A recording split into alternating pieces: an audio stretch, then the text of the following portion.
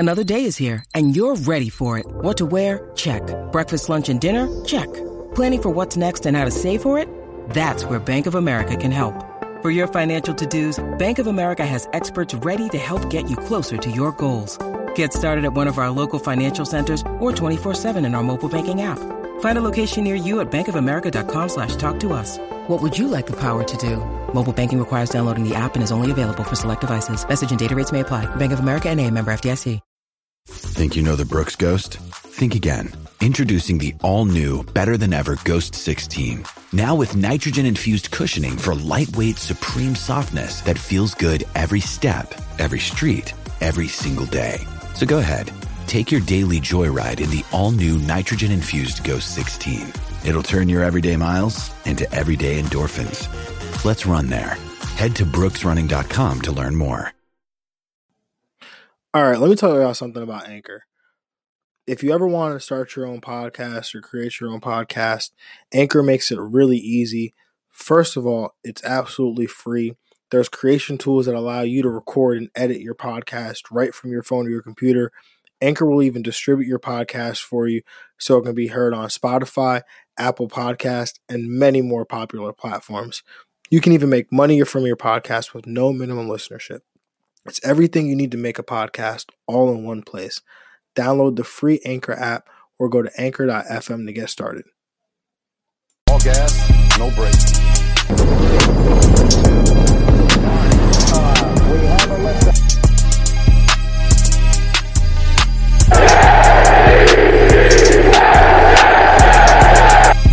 And now we have liftoff. Welcome into the Now We Have Liftoff New York Jets podcast. And of course, I am your host, John June. And of course, as always, got my guy, Frank Jim Piccolo. Frank, what is going on, my guy?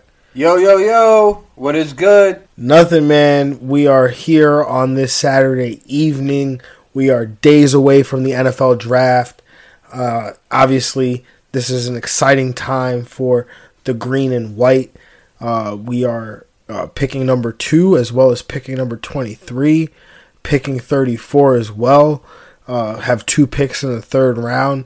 We are picking basically all over this draft except for the 7th round where they don't have a draft pick.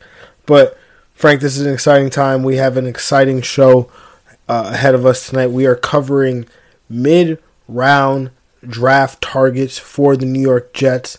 We're also going to cover the recent press conference that Robert Saleh and Joe Douglas had. But before we get into any of that, Frank, our most recent quarterback, Sam Darnold, he has since left, was traded away from the New York Jets. And it sounds like you want to get something off your chest, Frank. So what's up, man? Yeah, I got to get something off my chest. I have a real problem with Sam right now. I really have a problem that he hasn't thanked or addressed the Jets faithful at all. Like, I get it. If you got a problem with the management of your former team and you're a little butthurt that they traded you after they said they were going to do everything they could to protect you.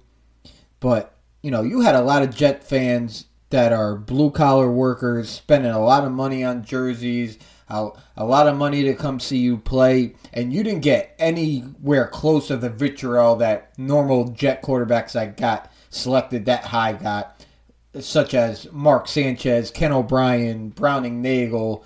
You kind of got a free pass because Adam Gase was so bad as a coach. Yeah, I mean, I kind of disagree with you here. I know you said Sam was kind of butthurt. I've been accusing you of being butthurt on the matter because at the end of the day, like, I just understand from a human being perspective how you're Frank, but how Sam might feel. Because the team drafted you. They obviously didn't do everything they could to put you in a position to succeed.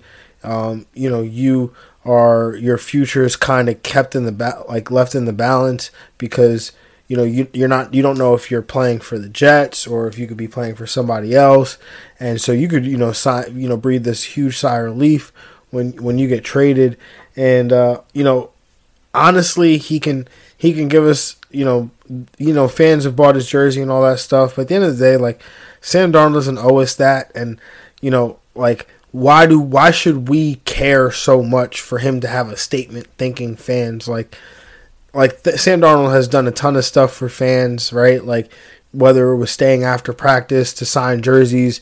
So he showed that commitment, and he showed that, that gratitude in other ways. Like, I don't think him signing, addressing the fans through a message saying thank you is really, I personally don't care. I just think, like, what does it hurt to take a 5-minute Instagram video thanking the fans? I think shows a lack of character on his part and lack of self-awareness of, like, dude, you're playing a kid's game and making millions of dollars. I feel like that's the least you can do. Like, come on. So let me ask you a question: who has more self-awareness and more class, Sam Darnold or Jamal Adams? Sam Darnold. Okay, Jamal Adams wrote a thank you to the fans. Did it mean anything to you? At the time, it did, but actions speak louder. At the time, than it words. didn't mean. I mean, at the time, it kind of did. But then after that, when you're hearing all the when you see the video of him, oh, thank you, I'm so happy to be out of New York. I'm so happy to be going to Seattle. I'm so happy to be a Seahawks, smoking a cigar and all that stuff. Or when he's talking about, but that stuff didn't really bother me too much. It was more the stuff after the fact where he talked about how depressed he was being a New York Jet. Yeah, I don't know. There was stuff about him that I remember irked me right after he left. But anyway, I'm done talking about people that don't play for the Jets anymore. Close the book on that, or close the chapter in that book, and hopefully we get it right with the quarterback we're going to draft in this year's draft class. Yeah, definitely. But before we get to that, let's talk about this press conference that we had. So, Joe Douglas and Robert Saleh spoke. Saleh had some interesting things to say, as did Douglas. What were your biggest takeaways from the press conference, Frank? My biggest takeaways wasn't exactly what was said by Robert Saleh. It was more of how I felt about Robert Saleh, and I called you right after the press conference, and I said, Robert Saleh reminds me of a mixture of Herman Edwards and Eric Mangini in the fact that I feel like he knows the type of players that he wants, like Mangini did, where he wants those character type of guys, the guys that just want to bowl out, give 110% on every play, but I feel like he's that true motivator that Herman Edwards is and was. Like, you get those sound bites from Herm, like, you play to win the game. Like, as a fan, you love to hear your coach speak like that, and it's also good to know that your coach also wants to have that culture type of guys in the locker room. I thought that was really important for our organization, being that of what we had to deal with McCagnon and Gaze, and even Bowles to an extent. Yeah, I mean, Bowles, I think, obviously was a leader of men, but he just wasn't that fiery type, didn't really show much emotion. But Saleh's really, the motivational type, like you said, similar to Herm Edwards. I've likened him to a quiet Rex Ryan, if that really does exist. But he has a connection. He's able to connect with players on a level that just some coaches aren't able to do that. And he talked about they want players that love football, and if you love football, you'll do anything to protect football. And so, they feel like that they'll get good character players in there, just because they'll get players that love football, and that's the culture that they're trying to instill within the Jets organization. And he also talked about getting certain free agents on here, not worrying about what the Buffaloes and the Dolphins and the New England Patriots are doing, but worried about what, the Jets are doing within their own building, and building building a foundation for future success. So, I really did enjoy that. But what about Joe Douglas? Any takeaways from his press conference, Frank? Joe Douglas is Joe Douglas, man. Like, I find it funny that everybody in the world is touting Zach Wilson to us, and Joe Douglas makes smiles when the reporters ask him about it. But there have been no leaks with the free agents, with the coaching search. So I am not 100% sure that the Jets are going with Zach Wilson. And quite honestly, I'm all for it. You know what? Like, it's you and I have talked about this before. We've talked about it off air. This is probably the first time we've really talked about this little conspiracy theory on the show. But I'm with you, man. It just doesn't make sense to me, really, that for, like you said, throughout Joe Douglas's short tenure as the Jets general manager, there have been zero leaks about anything that they were doing. So why is it now Zach Wilson is a foregone conclusion? And you and I have talked about this. I think that it's a little bit of posturing, trying to get, because the first thing that I said when I saw Zach Wilson's tape was this kid would be perfect in the Niners offense. And the first thing I said when the Jets hired Robert Saleh was the Jets are going to draft Zach Wilson. But the Niners then moved up to 3. So if he's be perfect in the Shanahan offense, then who's to say that the Jets aren't, doing a little bit of posturing here, trying to drive up the price on Zach Wilson and maybe getting the Niners to move up from 3 to 2, because it's not going to cost much. And if the Jets are higher on Justin Fields than they are on Zach Wilson, then that would be the case. And as we heard before, Zach Wilson's family wants the 49ers anyway. Yeah, but let me ask you a question. What do the Niners have to move up from 2 to 3 that would make it worth it for the Jets? Nick Bosa? They're going to trade 2 to 3 for Nick Bosa. I mean, it wouldn't really make sense, right? Just stop. You're bugging. They're not trading Nick Bosa to the Jets to move up one slot.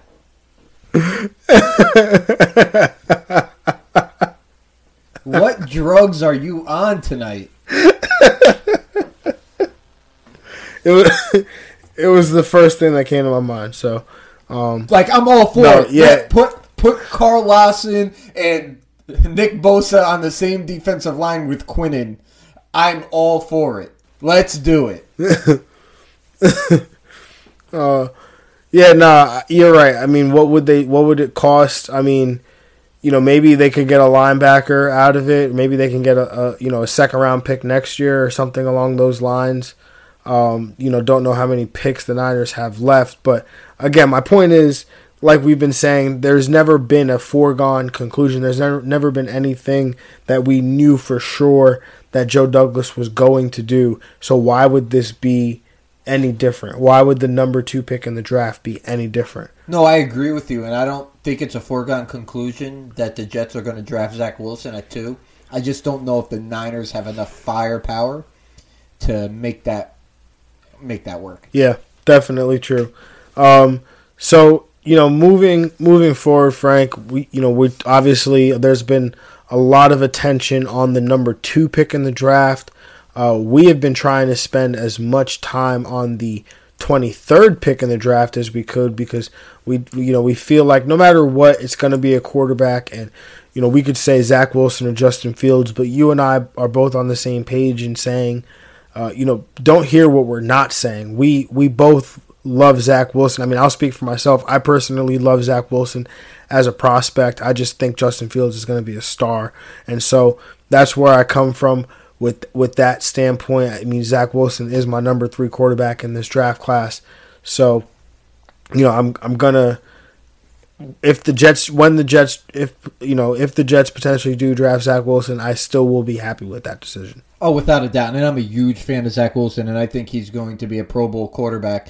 But like you said, I feel like Justin Fields is going to be in that Deshaun Watson mold where he's going to be able to do things that most quarterbacks can't. And he's going to bring that different dynamic to that Shanahan type of offense where you could run a little bit of RPO with him and open up lanes in the passing game because of it. Yeah, I mean, and this whole Zach Wilson, Justin Fields thing has gone in a direction where, you can't like both of them. You have to only like one of them, which, to me is kind of ridiculous.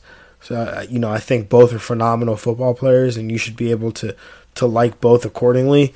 So, all that being said, Frank, obviously, like I said before, we've had a lot of attention on the 23rd pick, but today we want to focus on those, second, third, fourth, fifth round picks, so on and so forth in the draft. So, let's just throw out a couple names. We'll talk about some guys here, Frank. And I'll start with my first guy here because this is a guy that I really do love. I know you're even coming around. You're coming around on him as well, and that's Rondale Moore. I don't think he makes it in the first round of the NFL draft just because he has had some injury concerns, and so him being 5'7", even though he is 180 pounds, so he's small. He's not slender or skinny. But being a little bit shorter, having had the injuries that he had in college, I think that does slide him out of the first round potentially. But if he's there for the Jets at 34, I think this is a guy that they absolutely have to pull the trigger on. I mean, talk about a guy. He's got 4.3 speed. He can be used as a weapon in the backfield, used in the slot on jet sweeps, things of that nature. But he also can get down the field. You can look at his freshman year at Purdue. This guy had 114 receptions for 1,200 yards. If you look at the Ohio State game, Shaun Wade was one of the top corners in college football at that time, and he ate Shaun Wade alive. So I think he would fit perfectly into this Shanahan offense, kind of fitting that Deebo Samuel type role. Oh, absolutely. And, I kind of shitted on him a couple weeks ago when we had the podcast, but I had a chance to watch some tape, and I've come around. Man, this dude is electric. And like you said, he fits that Deebo Samuel role that the Shanahan offense runs, and he would fit that to a T. But to me, I don't think he falls out of the first round.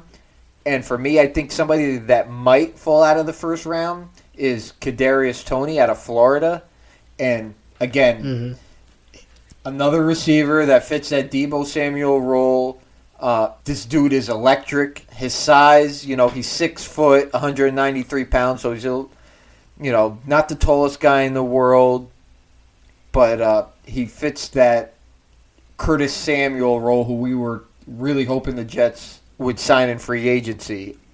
But back to Kadarius Toney, he's highly effective in the packages that he was used in Florida, and when he's on the field, you have to feed him the ball. The defense has to account for him because his speed is so good. Yeah, Toney you're right. He's absolutely electric.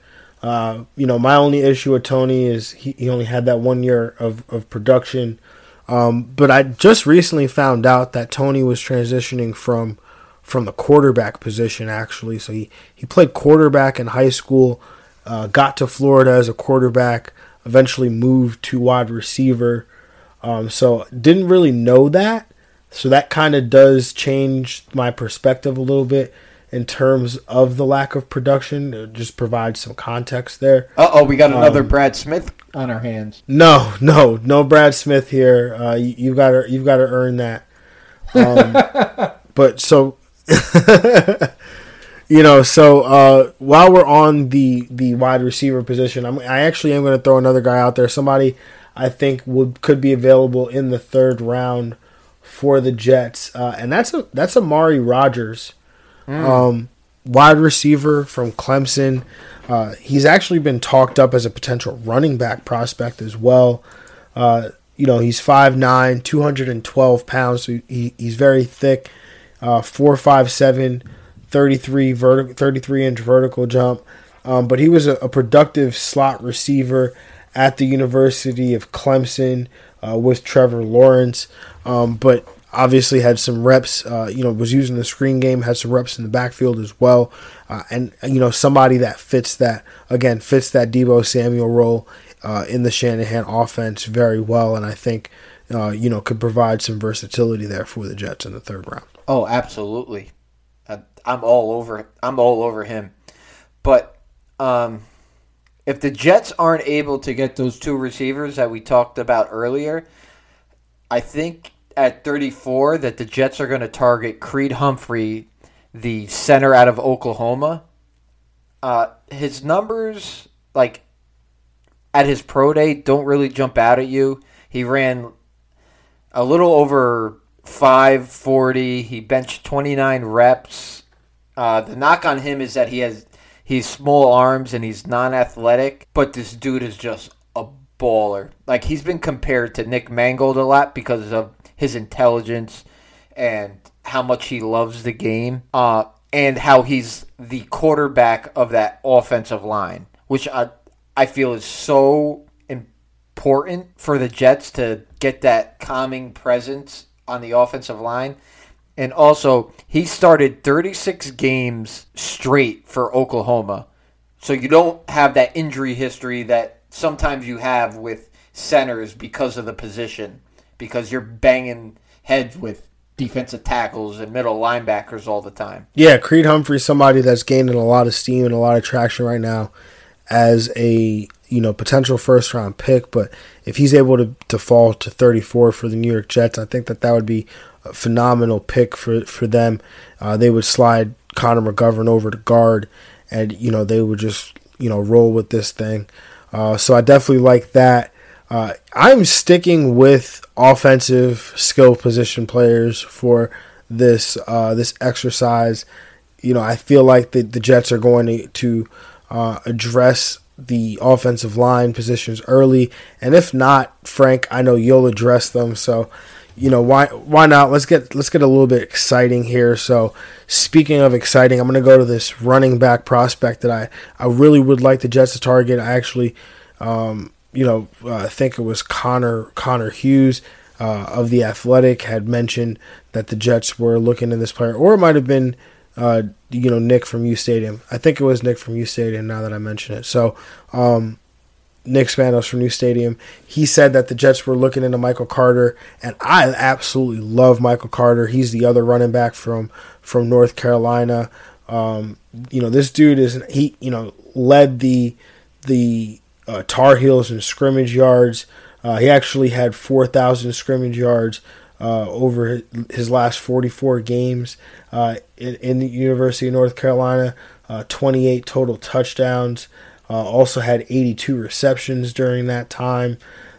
He gets labeled as a small back, but he's 5'8", 201 pounds, so he's a little thick as well. And he does. I don't think he's as good as this player, but his skill set reminds me of this player, and that's Alvin Kamara in terms of the way that he can be used as a receiver out of the backfield and some of his agility and his elusiveness. I think if he gets with an offensive coordinator that can get him out in space, I think Michael Carter could be an absolute weapon in the NFL. Oh, without a doubt, I love Michael Carter, and if the Jets somehow could get him in the third or fourth round, that would be an absolute steal. But being that you don't like to talk about the big uglies, I got to give them some love. I had a former coach that used to say offensive linemen are the actual skill position players because they are the dancing bears of football teams. So I have... That's fair. Absolutely. I have a late round pick who's a developmental player that probably in year 2 could take over for either Connor McGovern or Alex Lewis, if Alex Lewis is starting this year. And that is David Moore from Grambling State. Everybody keep an eye on him because this kid is going to be a Pro Bowl player down the line. He's 6'2", 320 pounds. He ran a 5'1" 40, and he bench pressed 225 31 times. This kid is a straight mauler. The knock on him is obviously the competition, but I feel with offensive linemen, it doesn't matter as much. This guy plays like he's in a phone book. Kind of like the tackle that we took in the first round this year, or last year, rather. Cam Clark? No, Mekhi Becton. Oh, Mekhi Becton. Sorry, Like first you said first, right? Yeah, where he just wants to hit guys nonstop, which I feel like you want that from your guard. Like, he reminds me so much of Brandon Moore, where he just wants to get in your face and knock you down and remind you of who he is. But the knock on him is because he wants to be so aggressive, sometimes he could be left lunging and whiffing on his target. So I think he needs to be coached up a little bit and work on control and balance with that 6-inch punch that offensive linemen are taught to use. But I think he's athletic enough to fix those problems with proper coaching. Yeah, no, definitely. I think that, developmental offensive linemen, I think getting those guys in the 4th, 5th round and you're able to coach them up and kind of, have cheap depth on your offensive line, I think that's invaluable when you really look at team building.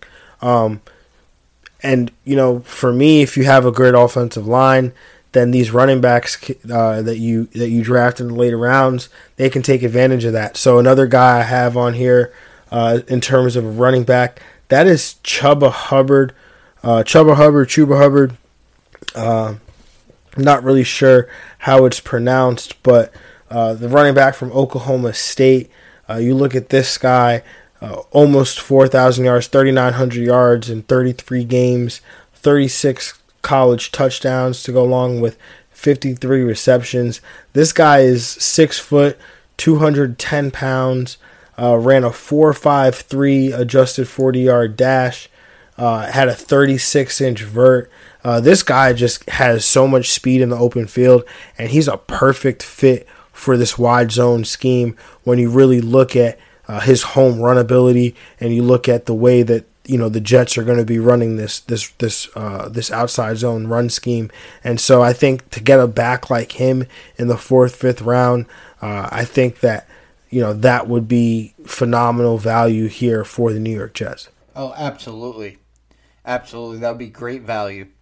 So, John, I was listening to one of your podcasts when you were talking about the top 5 tight ends, and I was a little disappointed that you didn't have John Bates, the tight end out of Boise State, on there. He's one of my favorite late-round picks in there. He's not the fastest guy in the world. He doesn't have that Kyle Pitts athleticism, but what he does have is what I think the Jets are overall looking for in their skill position players, are guys that block extremely well, especially that they're going to be running, as you said, this wide zone running scheme. John Bates plays with great leverage. He fires off the line. He's aggressive when he's down blocking on defenders. He's really good at that pin-pull concept, and he's really good at sealing the edge by using his hands on the inside. He never gets called for holds. He has great footwork, exceptional lower drive to win at the point of attack, and what I think is really important is that he's going to be that traditional wide tight end protecting against all those edge rushers in pass protection. I don't know if he's going to be that great at getting those fantasy yards at the beginning of his career, but I think as his career progressives that he's going to be really good because his hands are ridiculous. He reminds me of like a Kyle Rudolph, that he's a reliable target. He finds those zones in the field, and he really is good at making those contested catches, especially on that chip block and release type of plays. That is where he excels. Yeah, I mean, I didn't cover John Bates because, to be honest, he didn't stick out in terms of college production. Only 579 receiving yards and two touchdown receptions in his whole in 4 years as a college tight end. He isn't really that great of an athlete either. 6'5", 250. 4.8 in the 40-yard dash. Three cone is really nice, but vertical jump only 32 inches, so he's not very explosive. If he does prove himself as a blocker, that could be promising, because one of the things I always say is, I think you got to have guys, in order for you to be productive in fantasy as a tight end, you should be able to be a good blocker, because that gets you on the field, and once you're on the field, your athleticism should take over. John Bates does not have that athleticism that I so desire. So I'm sorry, but John Bates is going to have to prove it to me. But I definitely like your rationale here. for me here, I'm going to go with another running back. This is going to be a guy that I think could be available in the potentially the 4th or 5th round. But that is running back Jefferson out of Oregon State.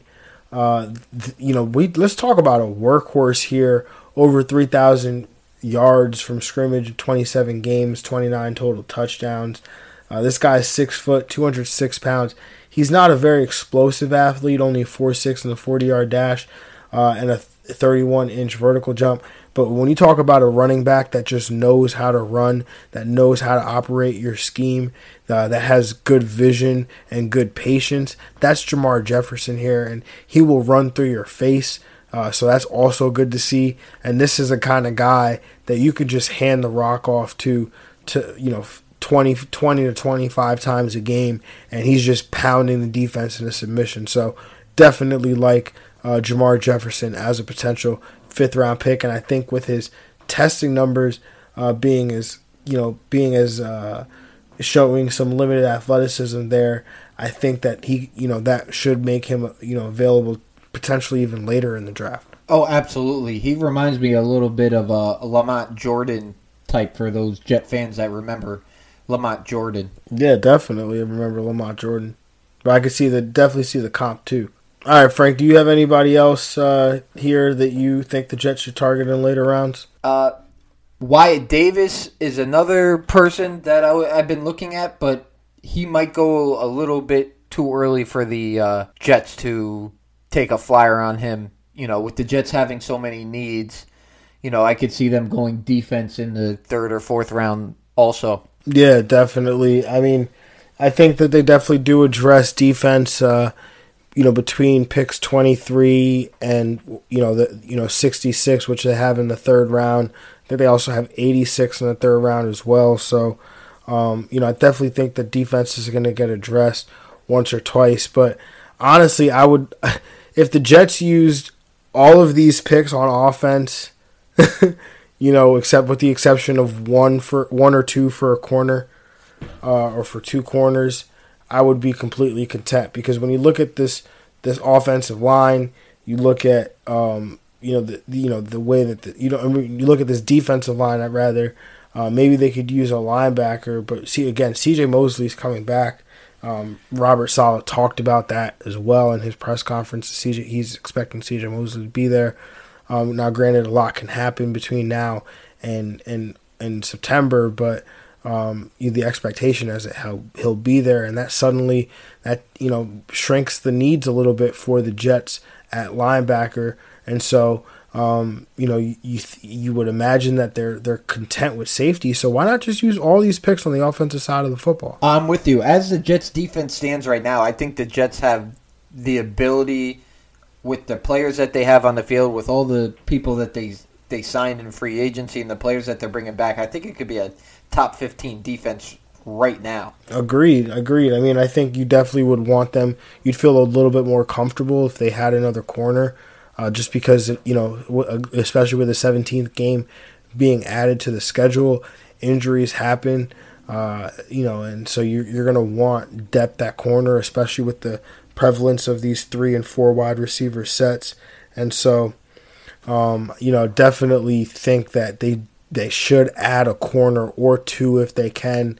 And so, but like you said, I think, like we've been saying, I think going all offense with these picks would be the way to go. Oh, without a doubt. There's just so many holes on that offense right now, and how the Shanahan-LaFleur offense runs. I think it's important to shore up that offensive line, get another receiver, and maybe get another running back in that stable that they can use, and we're going to be off to the running, I think. Yeah, man, definitely.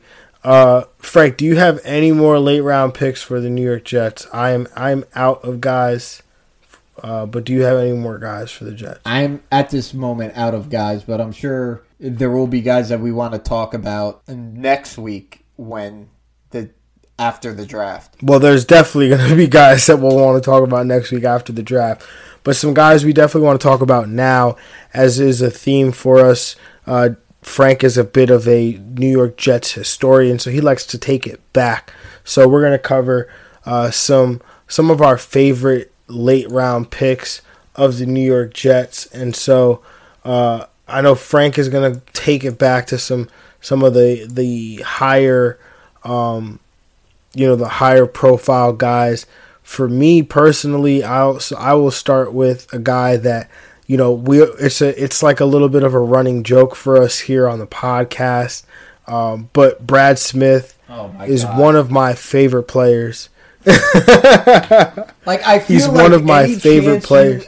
John, I feel like any chance you have to plug Brad Smith, whether it be off air, on air, while we're officiating football games, you just love talking about Brad Smith. Well, I mean, who doesn't like talking about the first quarterback to throw for 8,000 and run for 4,000 in FBS college football history? Definitely not you. No, Brad Smith, he's definitely he's just one of my favorite players. I mean, if you know anything about me, Frank, you'll know this about me. I just love guys that are football players. I love guys that can do multiple things. Like you said, we officiate high school football. And so seeing guys just even in high school that are able to play multiple positions and do multiple things, that excites me. So to see guys do it at an NFL level, I think that's super exciting. You talk about a guy like Brad Smith, had over 8,000 yards passing in college, 4,000 yards rushing. Lamar Jackson came and smashed that, but we're not talking about him right now. We're talking about Brad Smith. Brad Smith was drafted by the New York Jets in the 4th round, 103rd overall. When he was drafted as a quarterback, but he played a little bit of emergency quarterback for the Jets his rookie year. But he also played wide receiver as well as was a dynamite special teams player for the New York Jets. And so Brad Smith, he developed into a rotational player on the offense, but was a special teams player, one of the best special teams players in the league. In 2010, he led the NFL in kick return average for all qualifying NFL kick returners at 28.6 yards a return, had over 1,400 yards returning on 50 returns, also had 2 touchdowns. I don't know if a lot of people remember this, but in 2009, 2010, on 2 separate occasions, the Jets were in a funk. They needed to win their next game in order to potentially make the playoffs. The first year was 2009. They're playing a game against Cincinnati, and Brad Smith scores 2 touchdowns that year, or that in that game. One on a kickoff return and one on an end around where he actually lost his shoe, and they end up beating Cincinnati and getting into the playoffs, where they beat Cincinnati the very next week. And the other occasion was in 2010 when they hadn't scored an offensive touchdown for like 6 quarters or whatever it was, and they go out to Pittsburgh, and Brad Smith takes the opening kickoff return for a touchdown, giving them a 7-0 lead, and they end up winning that game after having lost, I think it was 3 straight, and they end up getting into the playoffs. And obviously we know that they end up beating New England, but they lose to the Pittsburgh Steelers in the AFC Championship game. But Brad Smith, definitely one of my all-time favorites. Yeah, he was a great player for what he was for the New York Jets. But for me, I'm going to go on the defensive side of the ball here, and probably the best defensive lineman the Jets have ever had. He anchored the best defensive line the Jets ever had, the New York Sack Exchange. We're going to go with no one other than Mark Gastineau. In his career with the Jets, he had 74 total sacks. In 1984, he broke the sack record with 22, and that stood until Michael Strahan broke it on that Fugazi sack on Brett Favre. Mark was drafted in the 2nd round, and in 1983, he had 19 sacks. 1984, he had 22. 1985, he had 13 and a half. This guy was before his prime, before his time. The way he played with his hair on fire, he was just phenomenal. I never got the chance to actually see him play because he the last year that he did play was the year that I was born, which was 1988. But from talking to my father, talking to older Jet fans, they just said that the way that this guy played was phenomenal, and that defense is what made that team a perennial postseason team. It was just incredible. I hopefully we could get back to that very soon. Yeah, definitely hope to get back to that soon. I mean, Mark Gastineau, he was definitely one of the all-time great New York Jets players. I don't know. Like you said, you never watched him play. I never got to see him play either. But I definitely know the caliber of player that he was, as evidenced by him breaking that sack record, which was ultimately broken by Michael Strahan. But for me, I'm sticking with fourth round New York Jets players, and so for me, I'm going to go with wide receiver. Jericho Cotchery was drafted in the 2004 NFL Draft in the fourth round, 108th overall out of North Carolina State. Was a college teammate of Phillip Rivers.